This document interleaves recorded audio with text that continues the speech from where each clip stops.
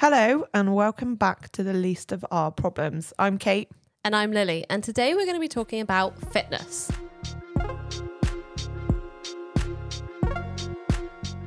Today we have a guest on to discuss this with us. So please say a big loop welcome to George. George is a physio, the Grappling Physio on Instagram, if everyone wants to look him up and give him a follow, and has been involved in fitness since he was young. If you wouldn't mind just like bringing us up to speed. Catch us up on the past 25 years. Just like a quick, I went to school, went to uni, blah, blah, blah. Sure. Vibe. So previously on George. yeah. So growing up, I was very sporty, always played rugby. I played football when I was maybe 4, and then my parents very quickly took me to rugby because I was just running into people on the football pitch, and they were like, you'd probably suit rugby better. So played rugby all through like growing up. Never really like took school seriously, never was like misbehaved, but just like messed around really. And then to fast forward quite a few years. So when I was 14, I got a rugby scholarship at a private school, which completely like changed my life. I was at a really, really shit normal school in Gloucester, just playing rugby, failing school. But so got a scholarship at a private school to go and play rugby. And then in my first season, I tore my hamstring. And then basically the next 4 years was just recurrent hamstring tears. Really like pretty miserable time mentally. But like the good thing that did come out of that is I was in a really good school. They were really supportive and they helped me kind of sort out my academics. So I ended up like getting good GCSEs and getting good A-levels. But it was definitely like a lot of psychological issues that I have now stem from that period of time where they were paying, they paid roughly 120 grand for me to go and play rugby for them. And I probably total played maybe like 10, 15% of the total rugby that I should have played if I was fit the whole time. So that was like a lot of pressure. Yeah, that's a huge amount of pressure for a kid as well. Yeah, exactly. So then finished school, did my A-levels. I had a place at Bath to go and do economics and international development because being in private school, I'd never been around money. And then suddenly all my mates were millionaires and more. So I got very interested in money and was like, right, rugby's not going to work for me now. So I'm going to be rich. And I was just like, I'm going to be an investment banker because that's what all of their parents did. And so I did like economics, maths and politics A-levels, which now that I look back, is just so not me. But did those A-levels, got like relatively good results. And then just before I finished school, I was like, fuck it. I'm not going. I think I kind of like started to clock on like, no, that's not going to lead me the way I want to go. So left school, went traveling. I was away for a year and a half from home. Whilst I was in Australia, that's when I started to, again, reading books. I was just like trying to figure out what the fuck I wanted to do with my life. Did you find yourself? To swear on this podcast? Yes, very much so. No. So like was reading books and I remember the exact moment I was driving on. I was like on a road trip with a mate on what's it called, the Great Ocean Road near Melbourne, and was reading a book. And this person in this book, I can't remember who it was, the advice they gave for if you don't know what to do with your life is pick something that really pisses you off and solve it. Like pick a problem that really annoys you and then solve that problem. And literally I remember like in the car reading this book, and just the first thing that popped into my head was how I was treated when I was injured, the physio that I got, how the coaches treated me and how that was all dealt with. I was like, that's what I'm going to solve. I'm going to be the physio that I would have wanted when I was injured. And that then sent me on this path down where I am now. So yeah. So that is your why, basically. Yeah. So what happened to you in physio that made you then want to become this? Bearing in mind, like this is complicated because there was like financial investment in me. So when I look back at it, I don't blame anyone necessarily for how they handled it because everyone was under pressure. Like I was under pressure to get back. My coaches were under pressure because they'd obviously like pitched to the school, we need to invest this money in this kid because he's going to help us win this trophy, which will bring more people into the school, et cetera, et cetera. But so the first time I tore my hamstring when I was 15, I couldn't wait bare at all. So I couldn't walk for like a good few days after. I was on crutches. And the coaches at the time organised for the Worcester Warriors, so Worcester Warriors being a professional rugby team, because that's where my school was near. They organised for the Worcester Warriors physio to come in and examine me. And I was in my boarding house, and my house mother, so like boarding houses have a house mother, they kind of act as your mum whilst you're away. She came into my room and was like, "Oh, the physio's here to see you." So I like got up, limped into the TV room where this physio was, and my coach was there, the director of sport at the school was there, and just another really important rugby coach was there. So there was these three guys who were basically my bosses at that time, if you think of it that way. And straight away I walked in, I was like, oh shit, like this doesn't feel good. And to cut a long story short, they essentially told the physio, like, we think this kid is lying, or to influence the physio in some sort of way that when I look back at how he assessed me, knowing what I know now, it's just absolute like malpractice.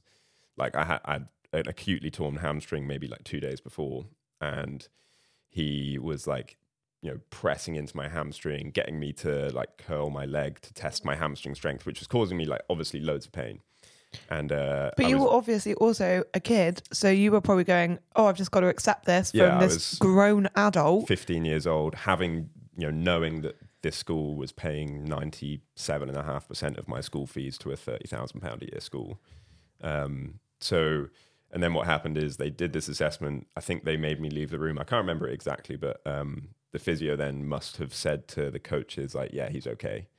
So my coaches came and sat down with me and were like, again, I can't remember the exact words. It's like 10 years ago now, but basically said like, "You're okay.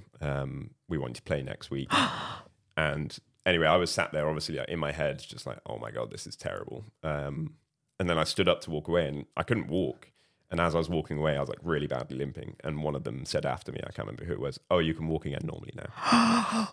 Oh my God. So like my whole world was just like, I don't know, I was just in a really, really bad place. They then... Especially away from home. Yeah, like I was new to boarding relatively. I mean, this was about 6 months into me boarding.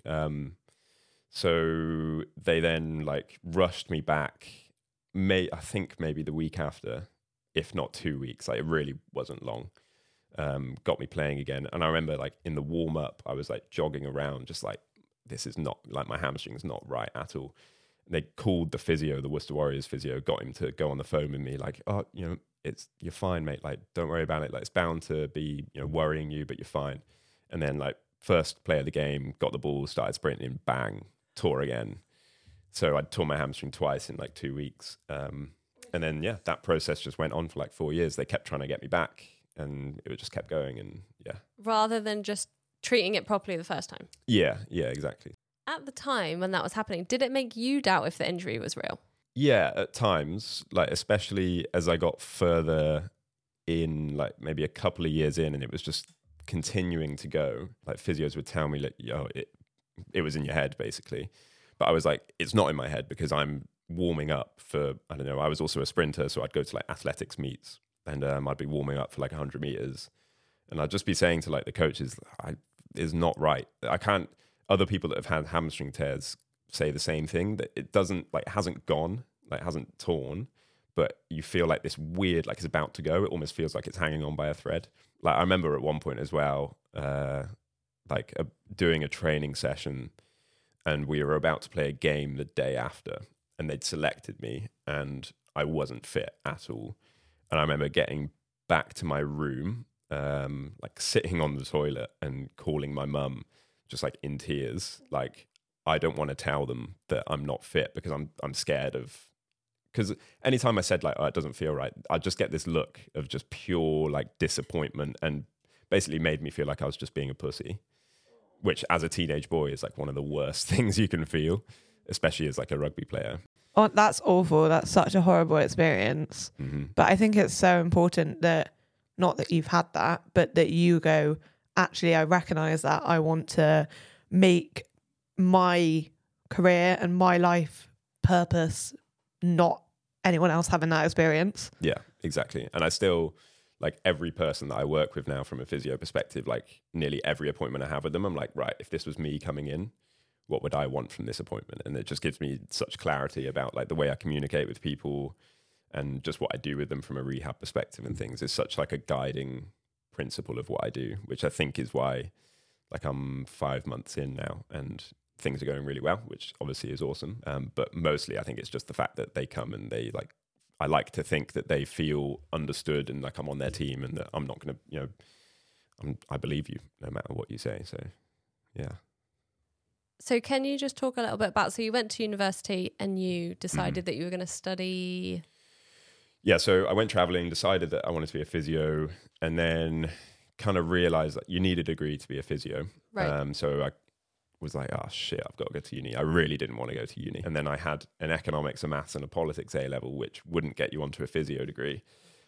Why would it? Because it's a biological kind of background subject. So that's when I was like, oh, I'll just get practical experience. So did my PT qualification when I was in Australia, and then became a PT and started working with people so that when I then applied for uni, I had to fight quite hard to get into uni. They didn't want to let me in, but like I had to do extra interviews and things and show that actually my experience is really relevant. And yeah, so I ended up getting in based on experience rather than academic prowess. But I think that's really good because I know from my experience, and I'm sure Lily can feel the same, going to uni and having absolutely no idea what the degree that you're doing is actually all about. Like, I didn't have any idea how horrible working in mental health would be until I left and had already done my degree. The standard of physios in general isn't great. And a lot of it is to do with the education. Because essentially all they're trying to do is train you to work in the NHS system, because the NHS has its own way of doing things like referral pathways. And if this person needs that, where do you send them? That's what most of the education focus on rather than actually being a physio. Yeah. So basically you got the degree to be allowed to be a physio, but really you're basing it on loads of other things that you think are way more important. Yeah, I literally was like, I just need to get this piece of paper that says I'm a physio. And then that's it. Because when I was a PT, I was like, I wonder if I can do this without being a physio. Like if I just become a PT that people know as being like, oh, if you're in pain, you go to him. But it's really, really hard. Like people walk through the door and they're like, oh, I've got pain. And I'm like, well, I can help you with that. And they're like, are you a physio? And if you say no, it's just like, they're like, well, I need to see a physio. So I just knew that I needed the degree. Yeah, I think it's really important. People like that piece of paper, don't they? Yeah, 100%. Like, there's doctors out there that you wouldn't go to in a million years because they're fucking shit. Yep. But because they've got a piece of paper, you're like, oh, okay, I'll go. Yeah, exactly. So, yeah, I literally, and I don't know, like thinking about the whole uni experience, there was so many times when I wanted to drop out just because, yeah, it was so bad. And at the time, the only thing that kept me going was like, just a year and a half more and you'll have what you want. That's it. You've just got to put up with it for a year and a half. So yeah, I don't know how anyone does a degree where they don't get something at the end. Like fair play to you guys for putting up with it. So you left uni and immediately started your own, is it called, would you call it a private practice? Yeah. So about a year before I finished my degree, I was like, right, I can't finish my degree and then start my business. Like that will take too long. I've got to start my business now and try and gain some kind of momentum so that when I finish my degree, I could kind of just pick up straight away and start. So yeah, in my third year, I like started an Instagram account and just started posting loosely. I did a mentorship that was really, really valuable with a really successful physio. And how are you getting these mentorships? Are you just messaging the people being like, hello? Yeah, so, well, this one is like an organized mentorship. So you pay and then you just have lifetime access to this person's systems and content. And so that was really, really useful. So basically my third year of uni was starting my business and literally just started treating people as soon as I could. And it was very slow at the beginning, but it was good because I could just give people my full attention. I was treating 2 people. So it was good. And it was, again, I say this a lot, like the standard of physio is generally so low. It's not that hard to give better treatment than most physios. I'm sure people will be super curious about so did it start making money straight away? Did you have another job? What was the vibe? So I finished uni in June, and then over the summer I carried on working in a pub that I was working at back where my mum lives. So I was earning money through that, and then I quit that job in August and just went like full time. And I was quite fortunate so I started in September, and then in my first month, I covered my costs and was able to pay myself like a few £100, which was really good. I was really happy with.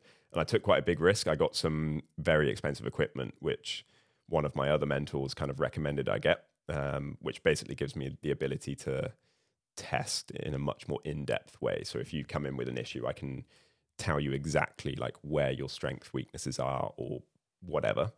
And it was a big investment, but I did it, and it's definitely helped me grow faster. Like, I think that's something I've learned over the last few months is like investing in things that are maybe a little bit scary, and you go, oh God, is this gonna like actually maybe a bit too much? Have I bitten off more than I can chew? But if it's gonna help you grow, then do it. Too many people with business just get kind of stagnant and just do the bare minimum, whereas actually I think it's relatively easy just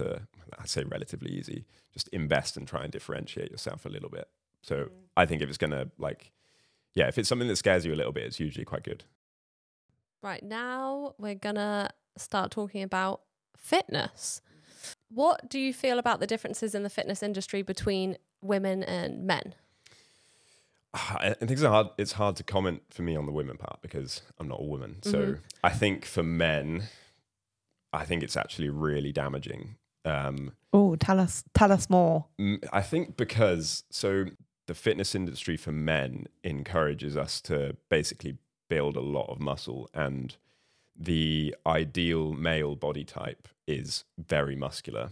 Unless you have very good genetics, like I've been training 10 years and I still look fairly average. The image that's encouraged is damaging, which is then why something like steroids are just rife in people that should just have no interest in steroids. Like, steroids came about mainly from like a bodybuilding perspective where, they needed steroids to get that completely unattainable, like classic bodybuilder look. Now it's got to the point where you've got boys using steroids when they shouldn't be. Like, why are you using steroids and it's because what is now considered like a good male physique for most people needs steroids to achieve.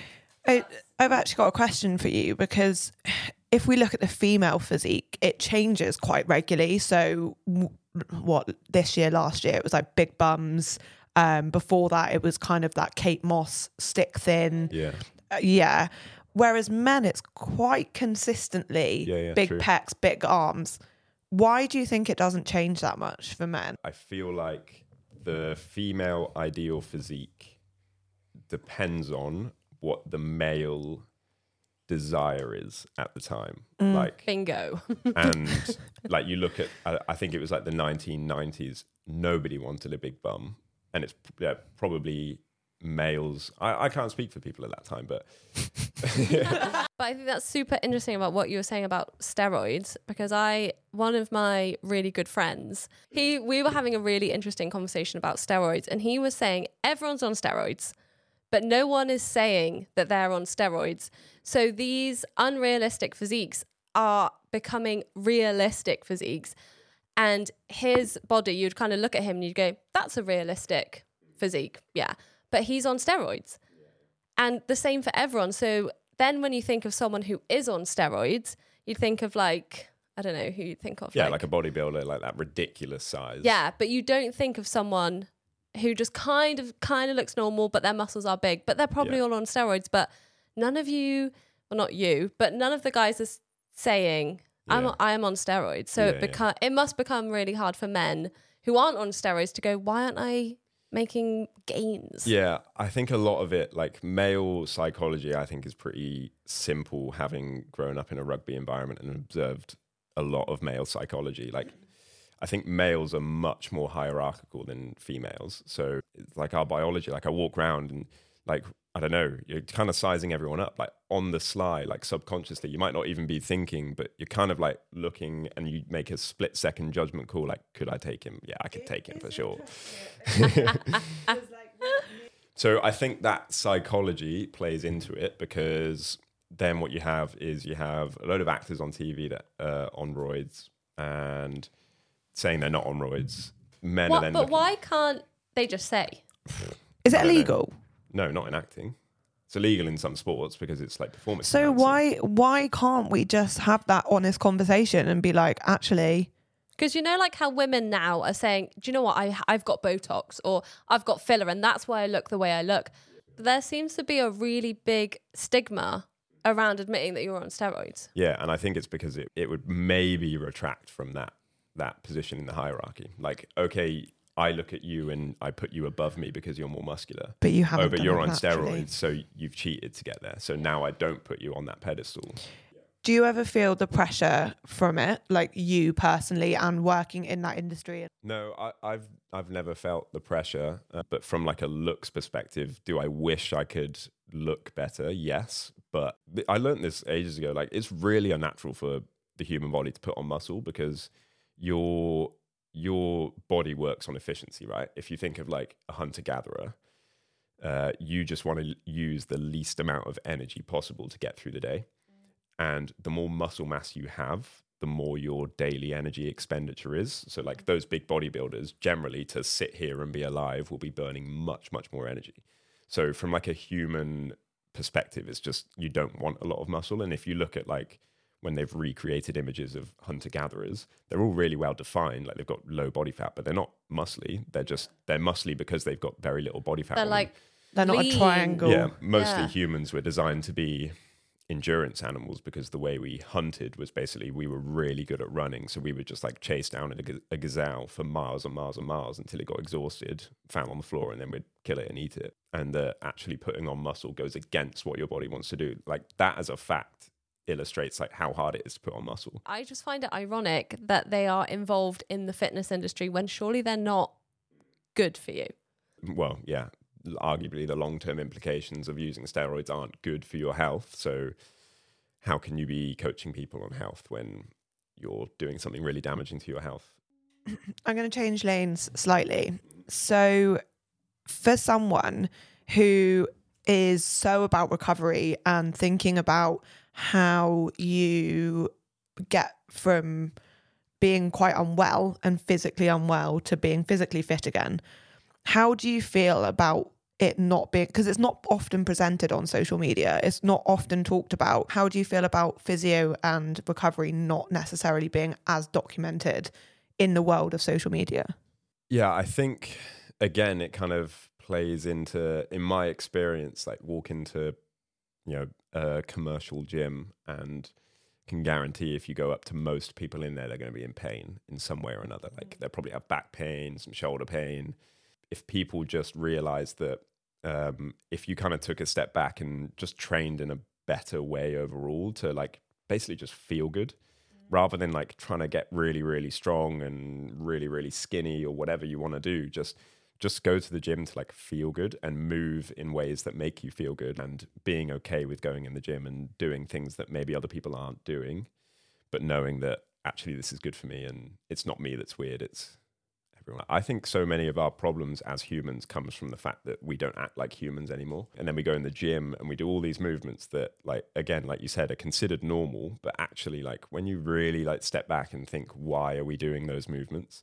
There's no real justification for it. Like a back squat came about, I think, in the early like 1900s because some blokes were just like, wonder who can put the heaviest fucking bar on their back and Of course it was then men. bend their knees and stand back up.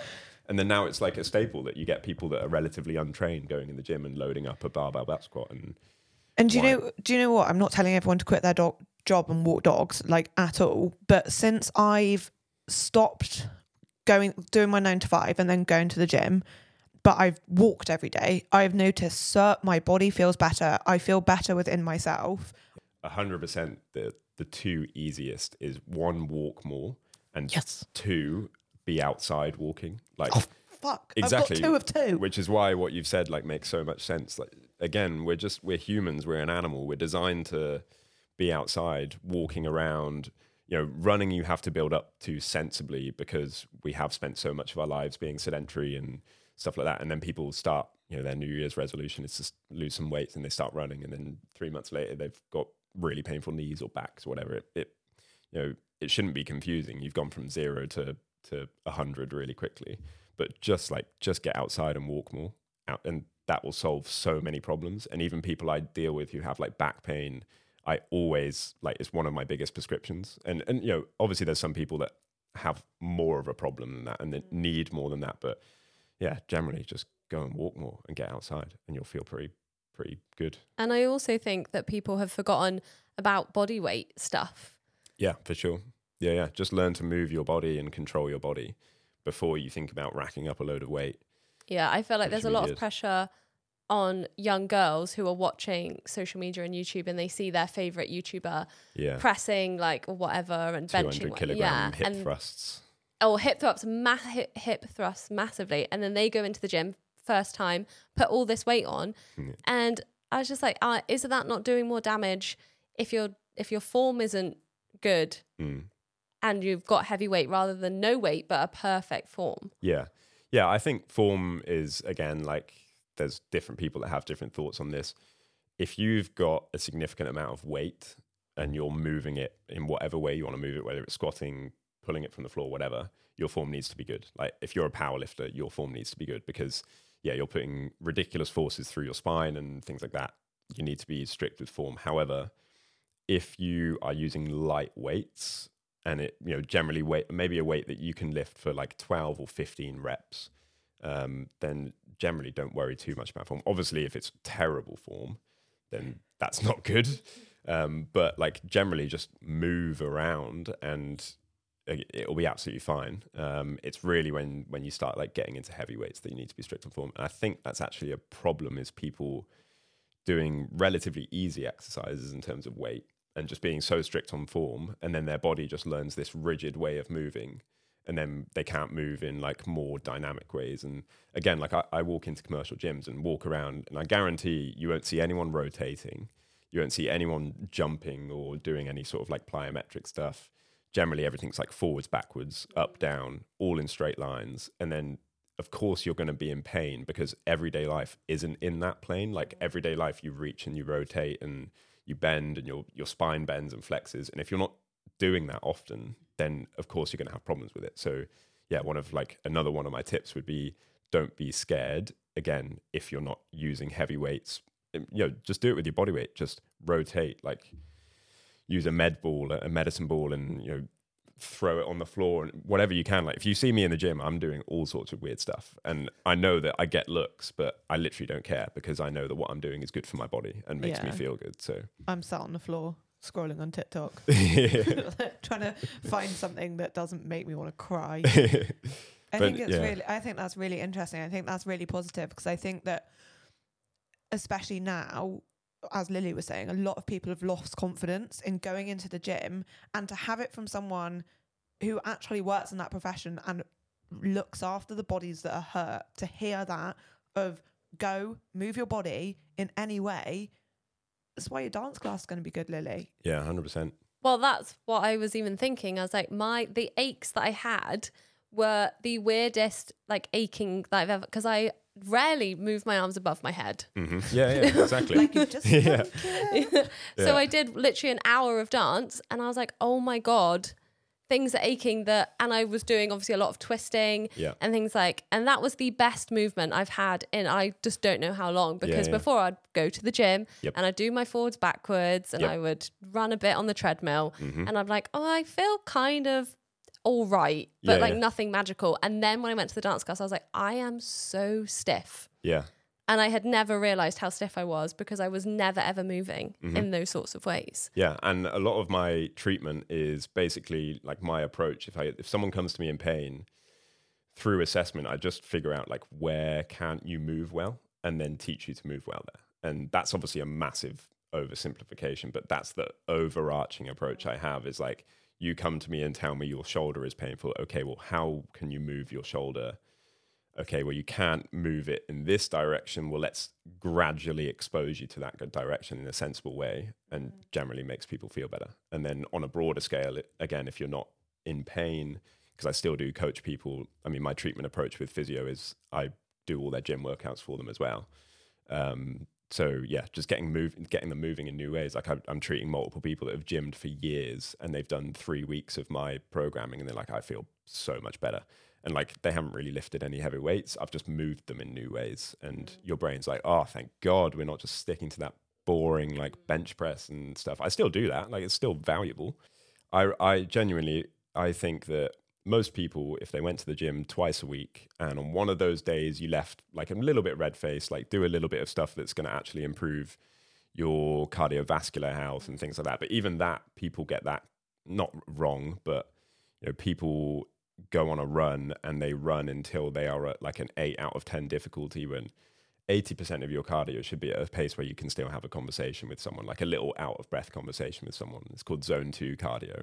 And that is the most beneficial form of cardio for like heart health, circulatory health, everything like that. But then you get people that go in the gym, they lift really, really heavy. They then go on the assault bike and kill themselves on the assault bike until they feel like they're about to throw up and wonder why they then feel like shit.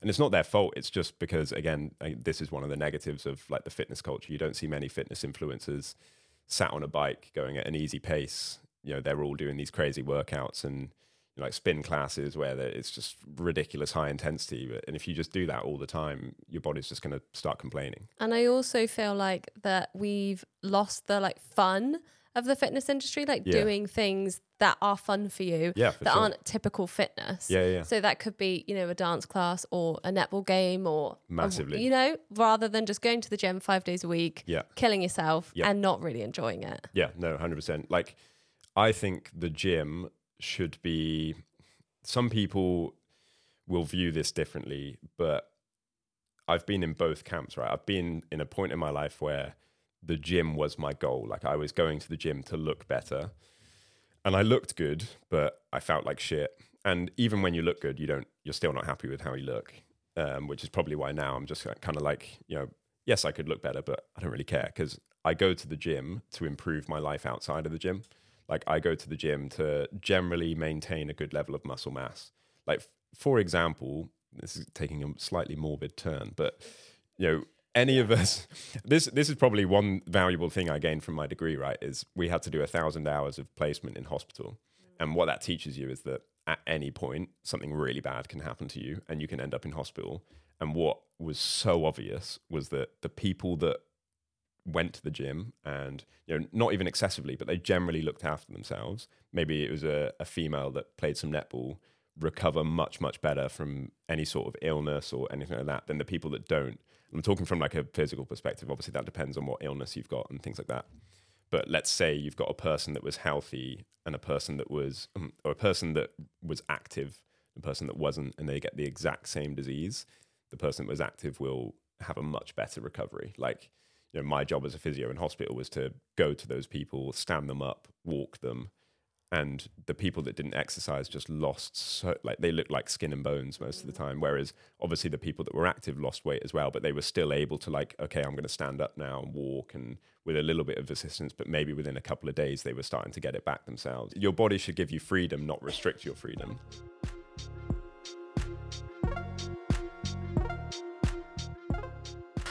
Okay, so after that extremely interesting conversation, we're now going to move on to our overrated and underrated, which is going to be supplied to us by George. So, please, the floor is yours. Sounds like an advert. So overrated, Fred again, the DJ. Oh my God, yes. Yeah? Yes. And you're underrated? Underrated, eating gravy granules. Oh. What does it feel like gravy? No, it's like, it's grainy, isn't it? So it kind of feels like eating stones. We have what's called a snack plate, where essentially there will be a little pile of gravy granules. What the fuck? Usually some jalapenos, and then we'll bring the jalapenos upstairs because we like to sip the jalapeno brine, because it's basically just spicy, salty water. It's incredible.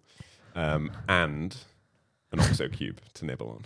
What the fuck? I do eat salt on its own. That's fucked. That's really weird. This week we have a confession from George. All right. I really hurt my big toe a couple of months ago whilst doing jiu-jitsu, and I did some rehab so that I could post a reel of like, oh, look at me doing my toe rehab. It really helped, and it did really help. but I haven't done any rehab outside of that content creation. And 2 months later, my toe is still very painful. And I have no intent of making it not painful, even though I know how to. Mm-hmm. I like that. Nice.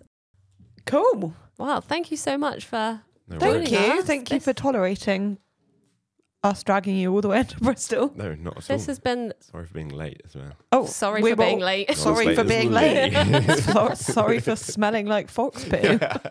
This has been extremely educational on my end. Yeah, I really enjoyed it. Me too. Good. Thank you so much, you guys, for listening, and we will see you next week. I won't. Thank you. George Oh, yeah, won't. George No, I won't. won't see you next But week. yeah, well, I love you. Once again, I still dislike you as a friend. Well, thanks everyone. Bye. Bye. Say bye, George. Bye. Goodbye. Sorry.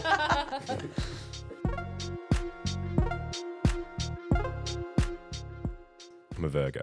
Oh, lovely. I think knickknacks. Flavor. Spicy, Mm. spicy flavored knickknacks. I cannot be the new baby boomer. Like that will crush my soul.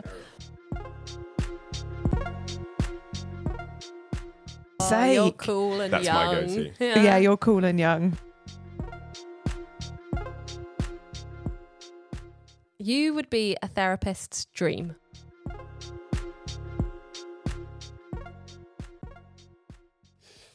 These people are about to get some decibels.